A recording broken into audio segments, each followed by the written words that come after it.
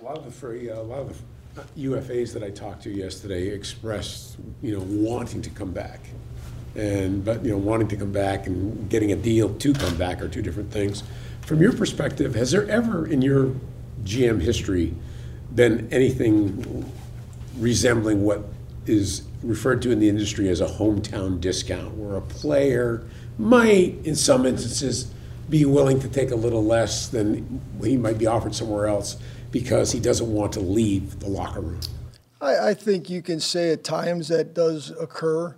Does it occur across the board? No. But you want to create an environment where they want to be. And Doug's done a great job. I think the entire staff's done a great job. This player group, it's a close-knit group, and it's when you got a situation like we have, it's tough to leave if you're a player. So hopefully that works to our advantage in getting them back. Whether that is reflective of the contracts or not, that remains to be seen. How important is it for you guys to retain these guys like Evan Ingram, Jawan Taylor, those core guys going into next year and beyond? I think you're always looking to keep as many players in the nest as you can. You work hard to draft these guys or to secure them through various methods, whether it's free agency or the draft and college free agency. There are a lot of different ways these guys come onto the team. But once they've proven themselves not only on the field but in the locker room, those are the core guys you want to build around. Trent, why did this work, in your opinion? There's a lot of things to point to, but I don't think you point to anything greater than Doug's influence as a leader.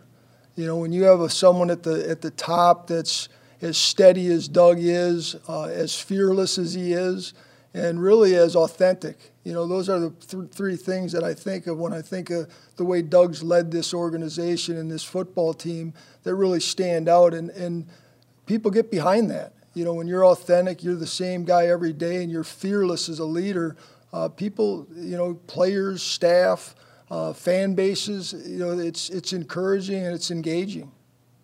Can you evaluate Trayvon's rookie season, how you felt he did, and where you think maybe the most improvement needs to be? Well, I think Trayvon, like all these rookies, it was a season of growth, and you're always looking at young players and. Usually that step between year one and year two is the biggest jump that these guys have as players. But I think he did a lot of nice things. Like I talked to him a week ago, that stat number that everybody has in their mind of sacks is in a lot of ways very overvalued. There's a lot of ways to influence a game. And I think Trayvon, you saw him do it, whether it be the run or the pass. He had an impact this year, and it's only going to get better from here. Trent, how viable is the franchise tag, knowing the financial situation you guys are in, using it this offseason? I'm hoping we don't need to use it. I'm hoping that we can, right now we're evaluating this team as a staff. Doug and the rest of the coaches are going through a process, an end-of-the-season process that we've set up. Our personnel staff is doing the same thing. We'll join forces tomorrow and meet for most of the morning to really put a plan in place for how we're going to attack this offseason. Is the cap real sometimes? I mean, people maneuver that thing so much. Like, how much is that going to hamper what you can do this offseason? Cash is more important than cap, right? There's ways to maneuver the cap, and there's ways to extend things into the future. But you also got to be smart and diligent when you're doing that. So, again, we're going to look at all of our options. We're going to meet as a staff tomorrow, go through what our wish list is. Then we'll sit down with ownership. We'll sit down with those that work on the cap and contracts. We'll sit down with them, and we have been. But we'll have a final meeting with them to really get the ball rolling for the future. I know that you said you plan to meet with everybody to kind of address the offseason plan, but how much of a priority is it for you to maybe have Evan Ingram come back, just considering it's kind of obvious the fit for both sides worked out? Well, obviously we'd love to have Evan back, and Evan and I visited yesterday as he went around the building and visited with everybody. I think it's mutual. Now we got to make it happen, so that's something that we're going to work on with Evan and all the other free agents that we have. We have a list of them that we got to mow down one at a time. How much different is it to evaluate a free agent like that? Somebody that you know fits and he's been in the building as opposed to signing a guy who you haven't been with? Well, obviously, you're dealing with the known, right, versus the unknown. You know, and I think one of the things that we talked about with this free agent class this year and last year's free agent class, you know, I think they've been two very productive classes, and it's weighed out in the production that they've had on the field. But there was a lot of work that went into that process and getting to know these guys as much as we could from a distance. The coaching staff was heavily involved. The personnel staff was heavily involved. The support staffs were heavily involved. The trainers, the strength coaches. The more information you can get, the better your chances of getting what you believe you're getting, right? Is this the offseason that this franchise transfers away or transitions away from the free agent franchise and more to the draft and develop your own? I mean, we talked about it around here for years. It's never really happened. Is now that moment? Yeah, I think it has to be that moment. First of all, we're up against the cap a lot more than we were the previous 2 years.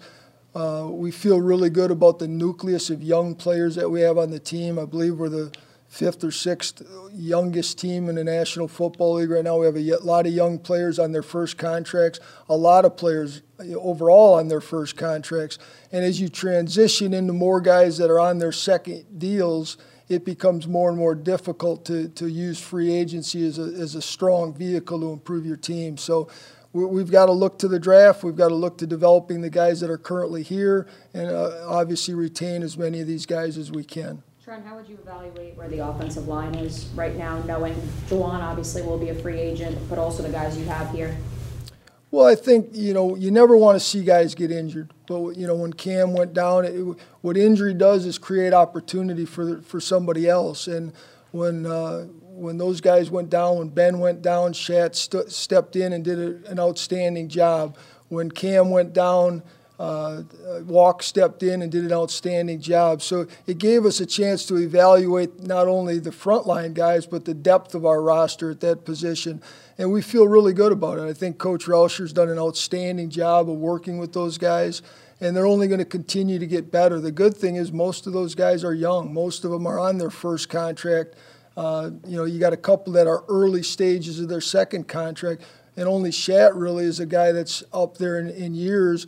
But you couldn't tell by the way he performed, you know, this year for us. He stepped in and did an outstanding job. How do you, as a GM, compartmentalize Week 18 of 2021 to 2022? There was so much calls for change in the organization and for Shad to do things, and then Week 18, the celebration and euphoria and everything that you felt. Little vindication, little smile, celebration? You know, I don't look at it like that. I think, you know, we're paid to do a job, and that job's to put the best product we can out on the field. And I've never listened to the noise. The noise doesn't determine the decisions that we're going to make as an organization. And I think the best thing you can do when there's a lot of noise is put earplugs in, you know, and just go about your job. And that's what we tried to do. And again, there's never one person that makes these decisions. It's a group decision, organizational decision. Doug and I are very much involved together in this process, and we involve everybody underneath us to the nth degree. I mean, there's just a lot of collaboration that people don't see behind the scenes. Can Luke Fortner be your Creed Humphrey? Watching Humphrey the other day, it's pretty clear the importance of having a dominant young center. What's the upside for Fortner? What did you see from him this year? I think what you saw is a guy that's got a chance to have an outstanding career in the National Football League. He's highly competitive. He's smart. He's tough. He's got the size. He's got the skill set to be a very good player in this league for a long time. You know, to come into this league and play in the middle of the offense, play the center position with all that has to go that mentally that goes into playing that position, and to do as well as he did is a credit to him and the work that he puts in. He's a pro's pro at a very young age. I look at him as an old soul, and I think the best is is in front of him. As someone who drafts and you have to project and look into the crystal ball, what sort of reflection do you have on what you saw in him and what you got out of him? I mean, that's got to be gratifying to take a young player in the third round and see him become that. Well, I think, you know, again, we spent a lot of time evaluating these guys, and Coach Rauscher went to the school, did a school visit with him. His old line coach at Kentucky used to work for us when I was in San Francisco, so we had some real inside knowledge as to the type of guy we were going to get. And he's been everything and more than we imagined. You know, I can't emphasize enough their ability to come in at a young age and be a pro from day one. You know, sometimes it takes these guys a little bit to learn how to be a pro, what it all involves. This game is a lot more mental than it is physical a lot of times, and for him to step into that role and excel the way he did, I think the future's very bright for him. Do you look at Trevor now as entering that elite kind of category of a QB in the NFL? And either way, is there more? The next step, the next stage, the growth? Well, I think he's certainly trending that way. And is there more? There's a lot more. You know, and I think Trevor would say the same thing. His upside, his ability to grow at the position from just a knowledge standpoint. You got to remember now, this is the third offense in 3 years that Trevor's played in. Counting his senior year in college. So you go from that to a new system in the NFL, and then all of a sudden it's a hit the reset button, oh, we got another offense. So it's his third offense in 3 years, and it takes a while to master that. And I think you saw the development of him mentally as well as physically throughout the course of this season, and I think it's only going to trend upward from there. Were there times this year that you said, whoa, like this guy's really good? A lot of times. You know, one thing about him, you know, he's really a lot like Doug in the sense that he's very steady, he's very even keel, and that's a marriage made in heaven there because they relate to each other that way. They're both fearless. You know, Trevor doesn't fear anything, and they're very authentic. So when you have leaders, you know, at the quarterback position, at the head coach position that are like that, you know, everybody else just kind of falls in line. Trent, you mentioned being up against the cap compared to years past, or at least, you know, the past 2 years. How much do you envision having to restructure and perhaps say goodbye to players than you have here in the past 2 seasons? Well, goodbyes are tough. You know, you want to keep as many of these guys as you can. Everybody understands that we're going to do everything we can to make that happen. But if we're going to make that happen, something has to give. Everybody's got to give a little bit. And, you know, we had those conversations on the way out with the players, and they understand that. And we've got a lot of work ahead of us in order to make this happen. But, you know, I'm pretty confident that we can do what we need to do structurally, if we need to sign the guys back that we need to bring back. Yeah, without obviously prying too much, did it seem like there were guys open to restructuring because they are so about this group and this team? Well, restructuring is the easy part, right? Because that's just semantics with the numbers, and it's not like you're taking money away from them. They're just restructuring how they're getting it and when they're getting it. So that's never been the real issue in this battle. It's more getting the guys that are free agents under contract and something that they'll agree to. Other than, you know, re-signing the free agents and stuff like that, what's the different challenges for you now in this offseason, going from the team before that was chasing the rest of the division to being the team that is being chased in the division? Well, you know, the good thing about that, first of all, it's a lot easier to be the hunter than the hunted, right? And as you get better and you become the hunted, the challenge gets harder, right? You're going to get every team's best when they show up in Jacksonville now. In the past, they maybe thought this was going to be an easy out. That's no longer going to be the case. But you know, I think the last part of this season really prepared this young group to understand that there's a real sense of urgency that goes into being a championship caliber team. You know, it just doesn't happen. You know, and the players saw that. You know, you really see it in the playoffs. But because we were playing really playoff football for the last month of the season, you know, it was evident to them just how much urgency there is starting on Monday. You know, you don't wait till Sunday to get excited about playing or get prepared to play. It starts on Monday. And as they got to understand that better, we played better. And that should carry over to next season for us. Trent, don't you think that given Doug and Trevor's mindset that they'll enjoy being the hunted? I think we'll all enjoy. But yes, obviously, again, the leadership matters. And, if you're fearless and you're not afraid to be the hunted, then let's go, But there's a lot of work to do. You can't just talk about it. You got to go do it.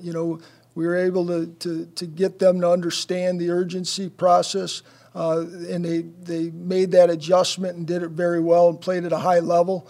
Now we got to go do it from the get-go. We got to, from the start, and that starts April 17th for us with the off-season program. Trent, knowing you are most likely adding Calvin Ridley this upcoming season, how would you evaluate the pass catchers this past season and now moving into 2023? How would you evaluate how many different threats you guys have on the offensive side of the ball? Well, that's really for the coaches to address, but obviously we feel very good about Calvin and what he can bring to the organization and will bring to the organization. We feel really good about the guys that we have under contract.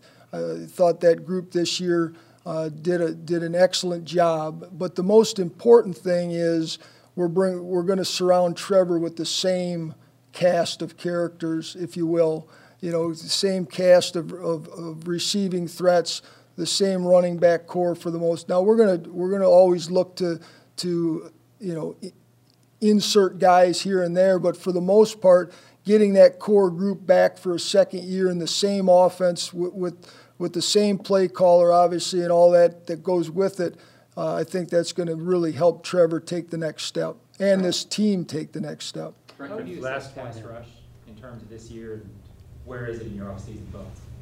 Say that again, John. I'm sorry. Pass rush, just assess it, and then your thoughts going into the offseason. Well, you're always looking at ways to improve as a unit, and that's twofold, right? It's coverage that helps pass rush, and it's pass rush that helps coverage. So we're going to look at ways, and again, over the next couple of days, especially tomorrow when we get together with the staff, really sit down and talk about those things and what needs to be addressed and what's going to get us to where we want to be defensively sooner rather than later.